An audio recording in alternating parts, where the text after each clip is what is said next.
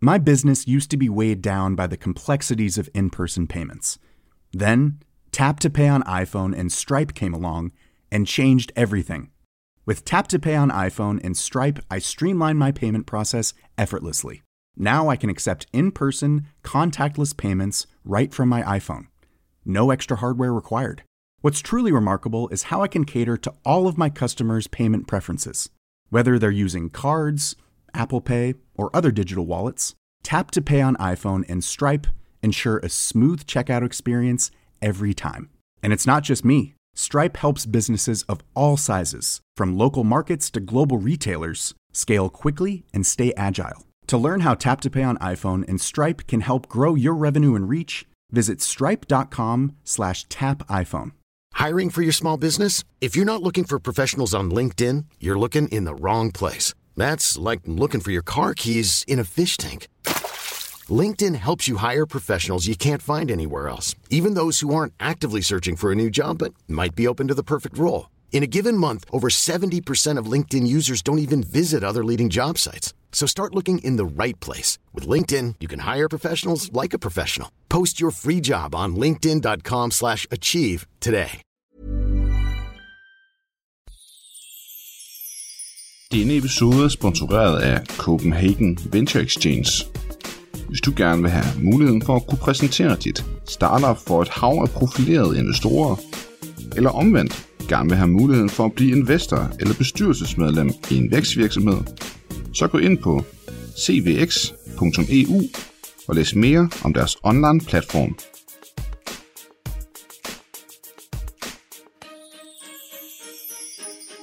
Velkommen til endnu en episode af iværksætterhistoriens miniformat Ind til benet. Denne gang skal jeg sige pænt velkommen til Kasper Hillstrøm fra ProOwn Cycling. Pænt goddag. Tak fordi jeg var med. Det var så lidt, Kasper. Lad mig høre, hvad går din forretning ud på? Vi opkøber high-end cykeludstyr, cykeltøj og cykler fra de professionelle cykelhold rundt omkring i Europa. De cykelhold, som du kender og har set fra Tour de France, hvor at de får nye sponsorer og nyt grej, de skal have på hvert år, på grund af nye designs og som sagt nye sponsorer. Og så det aflagte udstyr for året forinden, det går vi så ind og køber, så meget vi nu kan, og får det hjem, sorterer det, organiserer det, og sætter det til salg på vores webshop ProOwn Cycling, hvor vi efterhånden har solgt i både Danmark, men vi har også solgt i, jeg mener vi er over 60 lande nu. Det er ikke fordi vi sælger hele tiden til alle lande, men vi har fået nogle ret gode markeder i blandt andet USA, Japan, Tyskland og England. Når du siger 60 lande, kan du så give os et cap over, hvor meget er det i Danmark, og hvad er nærmarkederne? Ja, altså Danmark ligger vi på en omsætning, der svarer til 30-35% af vores omsætning, og så er resten det i udlandet. Og Tyskland, England, USA og Japan, de udgør størstedelen af det udlandske salg. Jeg vil i hvert fald skyde på, at de 4 lande, de ligger på lige under halvdelen af omsætningen i udlandet. Hvad koster det, sådan noget grej her? Hvis vi tager udgangspunkt i, at cykeludstyr og cykelgrej, det har jo ofte været rigtig dyrt, hvis man skulle i gang med at cykle, og man skulle have så en cykel og noget tøj og lidt udstyr. Så løber det hurtigt op i rigtig mange penge. Hvis man skulle have en nogenlunde begynderracer, så kommer man hurtigt af med 10.000 kroner. Hvor vi har ligesom gået ind med en strategi om at sige, at vi vil gerne kunne tilbyde de her super fede varer til en skarp pris. Så det er noget, at alle kan være med på, og cykelmotionister, amatører og fans, de har mulighed for at få fat i tingene. Så hvad ligger prislaget i? Jeg er klar over, at der er forskel på, om man køber en trøje eller en cykel, men kan du bare give sådan et estimat af et par forskellige ting? Ja, altså vi havde jo for eksempel vores Cannondale Super 6 Evo-cykler, hvilket er topmodellen fra cykelmærket, der hedder Cannondale. Og de kan jo snilt komme op i nye priser mellem 60 og 80.000. Så har de så kørt en sæson eller måske 2 sæsoner, og selvfølgelig været brugt af en cykelrytter, men stadig i god stand, fordi de her mekanikere på holdene, er kæden det mindste slidt og sådan noget, så skifter de kæden. Så i sådan en situation, så får vi en cykel, der er toprenoveret og køreklar. Vi tager selvfølgelig også den brugte kæde med og prøver at sælge den løst, så der ikke er noget, der går til spil. Men der kommer vi ned og måske sælger sådan en cykel for omegnen af 18-20.000 kroner second hand. Så det er rigtig mange penge at spare for en cykel, der er masser af kilometer af. På tøjdelen, der havde vi for eksempel vores kollektion fra Bror Hans Grohe, som var fra mærket Craft. Jeg mener, at topmodellen for et par shorts og en trøje, det lå omkring de der 1.200-1.300 kroner per del. Det vil sige, at du kan snilt komme af med en 2.500 kroner for et sæt cykeltøj for Craft topmodel. Vi fik så en kollektion fra Bora, som var en limited collection, de har lavet til cykelrytterne. Altså det var en endnu bedre kollektion, altså en begrænset kollektion, som Craft har lavet kun til cykelholdet. Og der har de simpelthen lavet en kvalitet, som var altså bedre end det, du kunne få hos de normale forhandlere, hvis du købte topmodellen. Altså det var en helt vanvittig kvalitet. Vi havde kunder, som skrev til os, jeg har købt de her bukser, og normalt så kører jeg i Crafts topmodeller, men de her bukser, de er simpelthen så lækre, og jeg får ikke sædesår. Sædesår, det er noget, man ofte ser hos cykelryttere. Hvis de sidder mange timer i sadlen, så kommer der nogle sår nede i mellemkødet, hvis de ikke har ordentlige shorts på, der ikke sidder ordentligt på dem. Og det oplevede vi en del kunder, der skrev til os, at det problem, det havde de ikke mere. Og vi tilbød sådan et par shorts til omkring 400 kroner, 450 kroner, afhængig af hvilken model det var. Og de var altså sprit nye, de var ikke taget i brug endnu. Så det var ret mange penge, folk kunne spare. Plus at de også fik noget lækkert grej. Hvor meget ligger en gennemsnitlig kunde hos jer?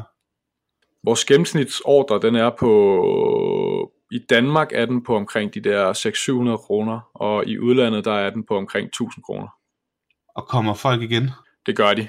Vi har returning customer rate på omkring 30-35%. Jeg er faktisk virkelig overrasket over, hvor meget folk holder øje med vores shop news, altså den side, hvor vi lægger nye varer op. Hvis vi justerer en pris på en vare, eller vi uploader en ny vare, og hvis vi ved, at det er en eftertragtet vare, så går der ikke ret lang tid før den er solgt, selvom vi ikke har fortalt det til nogen. Vi har ikke lavet noget nyhedsbrev, vi har ikke lavet noget opslag med det, men folk de holder simpelthen øje af sig selv, og vi har rigtig mange kunder, som er glade for at handle hos os igen og igen. Hvordan går det så sammen med omsætningen? Det er jo gået rigtig fint. Det skal bare lige siges, at jeg må desværre ikke snakke om omsætningen. Men det jeg kan sige, det er, at vi vækstede helt vildt fra siden vi startede i 2016. Og jeg forventer, at vi har en bruttofortjenestedækningsbidrag på omkring 4 millioner kroner i 2019. Og så går vi efter at have et resultat på mellem 1,5 og 1 million kroner. Så vi tjener altså penge i år, hvor at de første par år, jeg tror i 16 der omsatte vi 60.000 kroner, i 17 omsatte vi 100.000 kroner. Ikke? Så det er gået rigtig stærkt. Og vi vækstede rigtig meget og prøver ligesom at holde det her høje gear og fortsætte væksten. Ikke? Hvad er målsætningen så? Jamen, jeg vil jo rigtig gerne op og lave en bruttofortjeneste på 8-10 millioner næste år i 2020. Og så med et overskud på et par millioner. Det vil vi være rigtig glade for, og det er også det, vi går efter. Men det er ikke så meget de tal, jeg tænker på lige nu. Vi står med lidt nogle andre udfordringer. Det er for eksempel... Nogle af de ting, vi har døjet rigtig meget med, det jo har været kapitalen, fordi når vi køber på de her cykelhold, så har vi skulle købe store mængder varer hjem ad gangen. Og det gjorde så også, at vi fik en investor ind, og har en bank, vi samarbejder med, hvilket har hjulpet rigtig meget på det, men vi er også kommet ind i en periode nu, at vi vil jo gerne lave endnu flere handler, så vi er også inde på et punkt nu, hvor vi har åbnet op for, om vi skulle have flere investorer ind, eller om vi skulle have en anden form for kapital ind i virksomheden, for at skubbe endnu mere gang i væksten, ikke? Det er også bare et spørgsmål om, at man kan følge med, fordi jeg synes godt nok, at vi har travlt, og det har været svært at følge med. Lad os prøve lige at høre lidt mere om det. Altså, den investor, I har fået tidligere, og den aftale, I har med banken, kan du fortælle lidt mere om det? Ja, altså vores investor, han skød cirka 1 million ind sidste år i december, og så fik vi også en aftale med banken med en cashkredit, og det har jo så gjort, at vi har sidste år i 2018 på det her tidspunkt, der havde vi en aftale med et stort World Tour team, og nu har vi jo aftaler med mange teams efterhånden. Michelton Scott, Dimension Data, AG2R, La Mondiale, Osborg, Hans Grohe, og ja, der er efterhånden en del aftaler, vi har fået på hånden og fået gang i cykelsalget. Det er jo også mere kapitaltungt at købe cykler hjem, end det er at købe cykeltrøjer hjem. Og så det, der har været vores store pain, det har været logistikken, fordi at forestille dig, at du køber nogle varer fra en leverandør, hvor tingene kommer hjem i kasser og med stregkoder på osv., og du ved, hvor meget quantity der er. Når vi har fået varer hjem, så er det kommet i en stor pærevending. Eller vi har fået varerne hjem, så har vi skulle sortere det, tælle det op, og det har bare taget, altså bare for at nævne det, vi havde en medarbejder til at sortere en handel med et hold, vi lavede med deres tøj kun, og jeg tror det tog 3 måneder, ikke? Og han gik altså fuld tid på at sortere det. Så der er virkelig noget logistik og administrationsomkostninger på at få det her koncept til at blive automatiseret og ligesom at få styr på vores processer, og der ikke sker de her fejl, når vi uploader varer, der er de rigtige varenummer på, og tingene kommer i emballage, og de bliver sorteret rigtigt. Der er jo nogle varer engang imellem, så er der måske en trøje, hvor lynlåsen ikke virker, eller der er et hul i den, eller så der er meget det her kvalitetskontrol, Og det er alle de her processer, vi prøver at øve os i at få styr på. Så det er også den der balancegang med, at jamen, hvor mange varer kan vi klare at få hjem ad gangen, ikke? Vi skal også kunne følge med. Og det synes jeg, vi har løst meget godt. Jeg synes, det var en god balance. Vil det sige, at den investor, I så søger nu, skal være en, som har noget forstand på lige præcis det her område med logistik? Jamen, altså, vi har jo samlet et advisory board, og der har vi nogle mennesker, som er rigtig dygtige til det her. Og de er også med til en stor del af med at få styr på vores logistik og vores processer.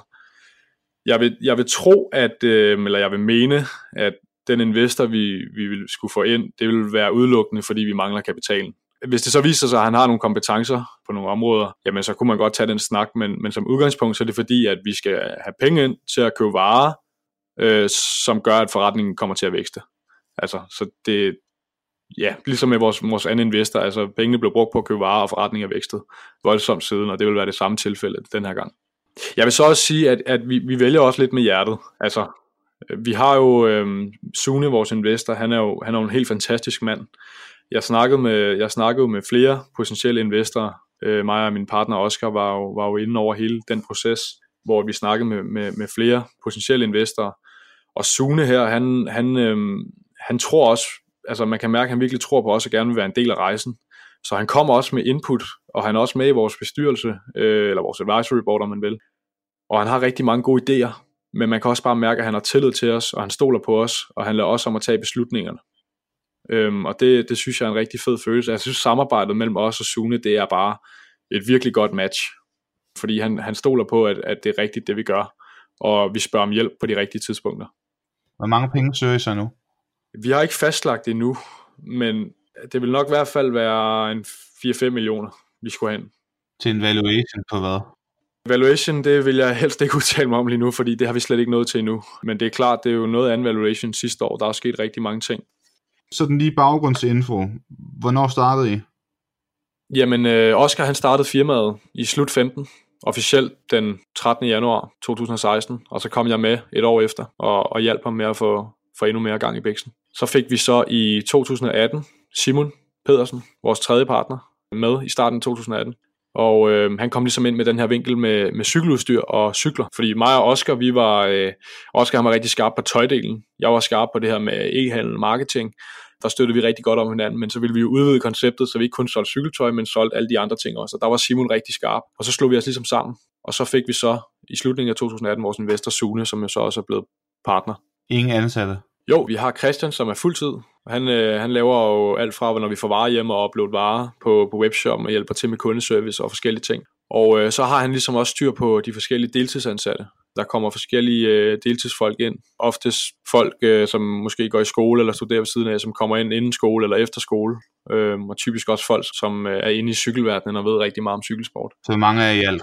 9-10 stykker. Hvad koster det for jer at acquire en kunde? Det koster ikke ret meget at få en kunde.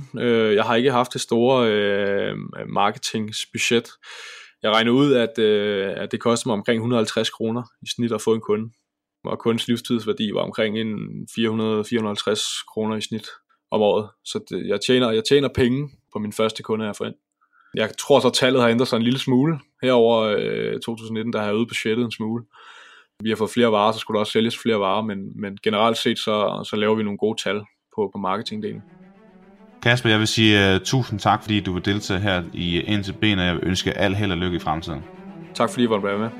Husk, at det er hver onsdag, at du fremover kommer til at høre Ind til Benet her på kanalen. Hvis du gerne selv vil i vælten, og du ikke er en konsulentforretning, og det er en vigtig information, så book dig ind på det link, du finder i show notes. Jeg glæder mig til at høre fra dig. Kan du have en rigtig god entreprenant dag. Vi ses.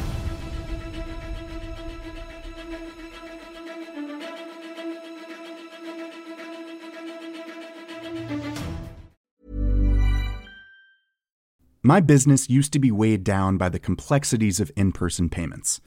Then, Tap to Pay on iPhone and Stripe came along and changed everything.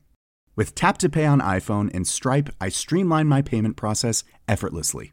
Now I can accept in-person, contactless payments right from my iPhone. No extra hardware required. What's truly remarkable is how I can cater to all of my customers' payment preferences.